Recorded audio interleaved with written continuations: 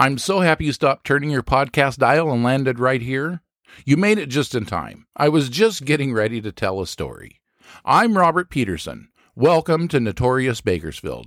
Are you ready to hear a Notorious Bakersfield story? Good. You're here. I'm here. Let's get started.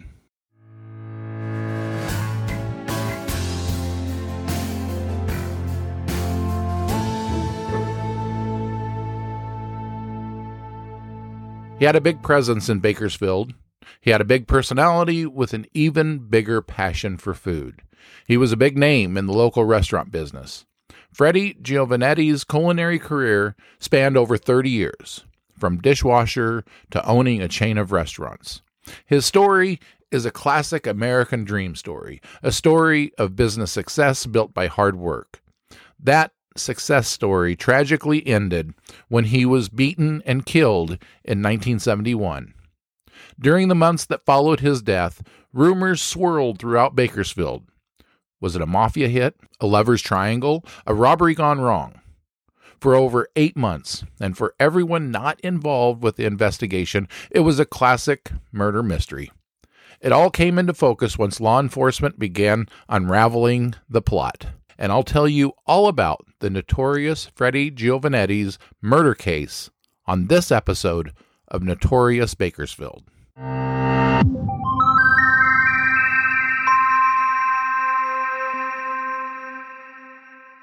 Fred John Giovanetti, or better known as Freddie, was born in Bakersfield in 1913. He was the youngest of 7 children. His parents were farming pioneers in Buttonwillow. Freddie began his career in the restaurant business at the bottom, as a dishwasher, then as a cook.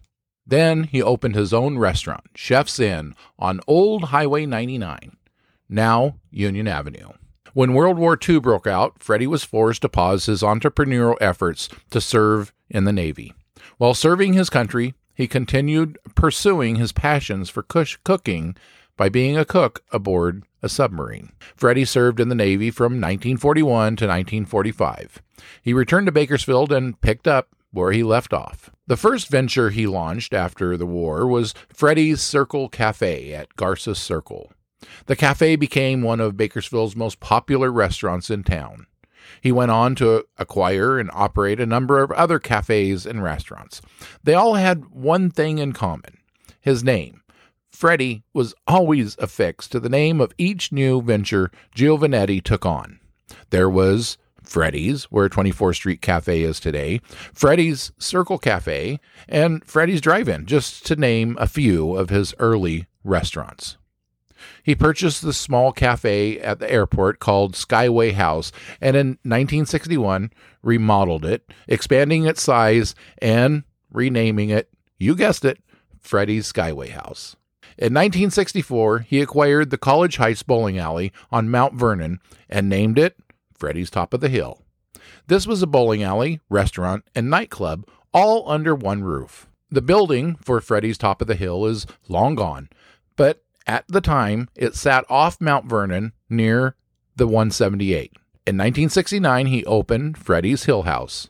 Not only did his Bakersfield enterprise include his chain of restaurants, it also included a bustling catering business where his services were booked years in advance. Freddie made his presence known in the local business community, but he was also heavily involved in civic organizations and institutions. He was a member of the 1968 Kern County Grand Jury, was a member of the Rotary, Eagles, and Elks Clubs, the Shriners, the Italian Heritage Dante Hall, the Kern County Sheriff's Posse, and the Chamber of Commerce. He and his wife, Jean, had 2 children, Freddie Jr. and Annette. By 1971, Freddie and Jean had become estranged. The 58-year-old entrepreneur was living with a 31-year-old Mary Warren, an employee at Freddie's Top of the Hill. On September 19th, 1971, at the home they shared in the 2200 block of Oakwood Drive, Freddie and Mary were enjoying a rare, lazy Sunday morning. At about 10 a.m., Mary got out of bed to get a cup of coffee. When she walked in the living room, she saw Freddie, wearing only a t-shirt and underwear, struggling with 2 men trying to force their way through the home's front door. The 2 men were wearing dark suits, and one was brandishing a handgun, and overpowered Freddie and began to pistol whip him. Trying to defend Freddie, Mary was also struck. The assault lasted only a few minutes. Neighbors witnessed two men run from the house and jump into an Oldsmobile that raced down Oakwood toward Hughes Lane. The assailants pulled in the parking lot of First Church of the Nazarene on Hughes Lane, where they rendezvoused with an accomplice driving a Ford Mustang. They abandoned the Oldsmobile and drove away in the Mustang. The accomplice left the church parking lot on foot. Freddie and Mary were both taken to the hospital by ambulance. Mary's injuries were more superficial, and she was released that same day. But Freddie's were more serious. Neither Freddie or Mary recognized the men, and both were unable to give a very good description of the suspects. The victims and the neighbors who witnessed the assailants described them both as being about 6 feet tall, both wearing dark clothes, and one carrying an attaché case. Not a lot of information for investigators to work with. In the days that followed the attack, doctors assessed Freddie's condition as serious, but improving, until he took a turn for the worse and was transferred to the ICU. Exactly 1 week after the attack, this assault and battery case turned into a murder case. On August 27, 1971, Fred John Giovanetti succumbed to his injuries. The coroner determined that Freddie died from cerebral contusions and hemorrhages caused by skull fractures. During the Bakersfield Police Department's prolonged investigation into Freddie's death, Bakersfield's rumor mill was in high gear. Stories swirled around town that the attack on Freddie was a mafia hit.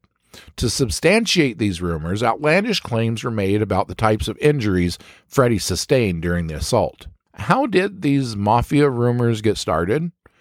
From Freddie himself. Numerous friends and relatives said that before his death, Freddie told them that he was concerned for his safety because he had to deal with the mafia to book entertainment for the Top of the Hill nightclub.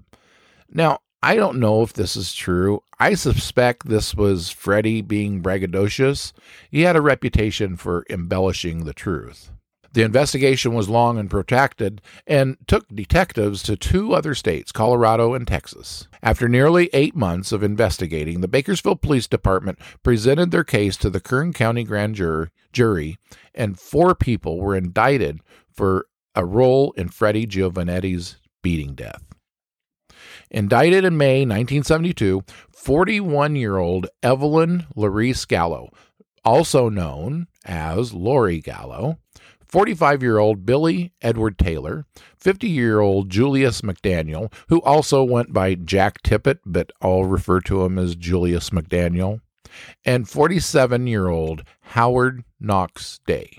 A 5th person, 37-year-old Douglas Iriad, quickly became a cooperating witness during the investigation. Because of his cooperation, the district attorney chose not to prosecute him.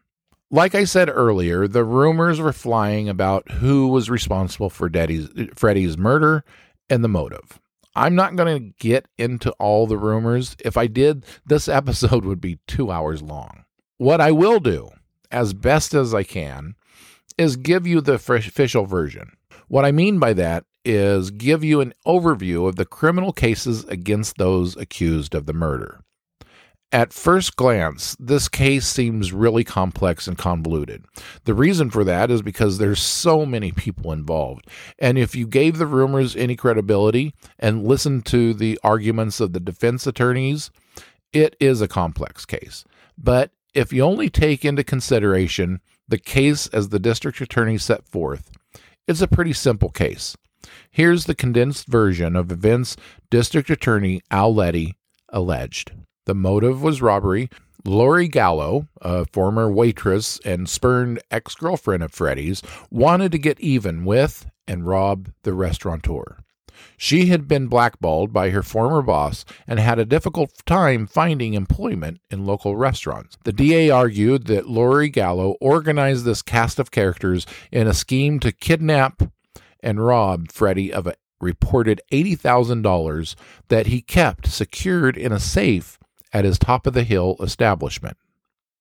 When Taylor and McDaniel went to Freddie's house to execute this scheme, things didn't go as planned. McDaniel brought along a .357 Magnum to intimidate and coerce Freddie to lead them to the $80,000. When it became clear that Freddie wasn't intimidated and resisted their demands, McDaniel began pistol whipping Freddie about the head. Mary Warren was injured trying to defend Freddie. Realizing their plan was thwarted, the attackers fled, leaving the target of their kidnapping and robbery scheme badly injured. That's basically, in a nutshell, the district attorney's theory and argument about how this whole thing went down.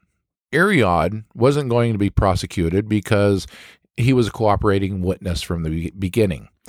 Taylor and Day both made deals with the district attorney to cooperate if they pleaded guilty to conspiracy to commit robbery. So that left Lori Gallo, and Julius McDaniel left for the DA to prosecute. Their trial began July 20th, 1972, with Gallo and McDaniel being tried concurrently by the same jury.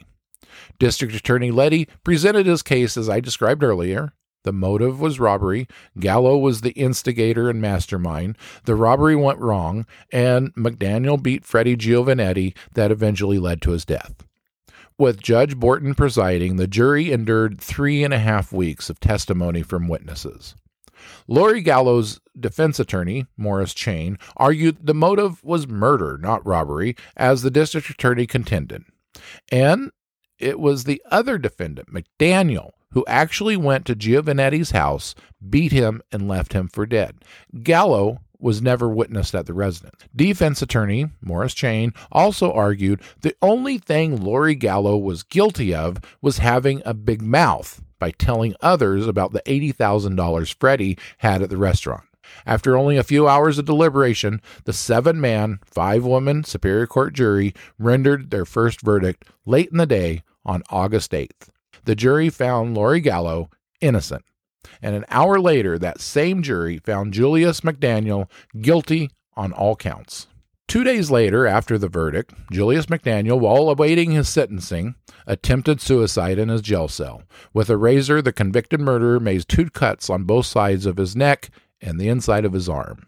He was rushed to Kern General Hospital, where he was treated and released back to the jail. A week after his suicide attempt, McDaniel was sentenced to life in prison. Less than a year after his conviction, on May 17, 1973, McDaniel escaped from a prison vocational facility in Tracy, California. A statewide alert went out to law enforcement agencies and media outlets to be on the lookout for this convicted murderer and to consider him armed and dangerous. For nearly a month, the convicted murderer was on the loose. On July 11th, law enforcement pursued McDaniel to Diamond Springs, a small community about 50 miles east of Sacramento. The desperate escapee avoided a roadblock and exchanged gunfire with police. He abandoned his car and exchanged more gunfire as he fled through a field. When he reached a home, he shot out the sliding glass door, took refuge, and held the homeowner hostage. While the homeowner and the escapee were in the living room, the homeowner's wife and small child escaped out a bathroom window. After 2 hours of negotiations, McDaniel finally agreed to free the hostage. An hour after that, police heard a gunshot from the home. When law enforcement made their way inside, they discovered Julius McDaniel dead from a self-inflicted gunshot wound to the head.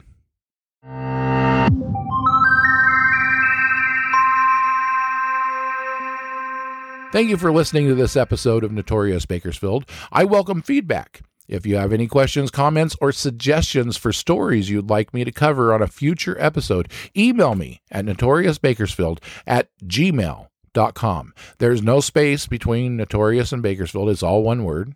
If you'd like to advertise your business on Notorious Bakersfield, you can become a sponsor. You'll email me at the same address, notoriousbakersfield@gmail.com.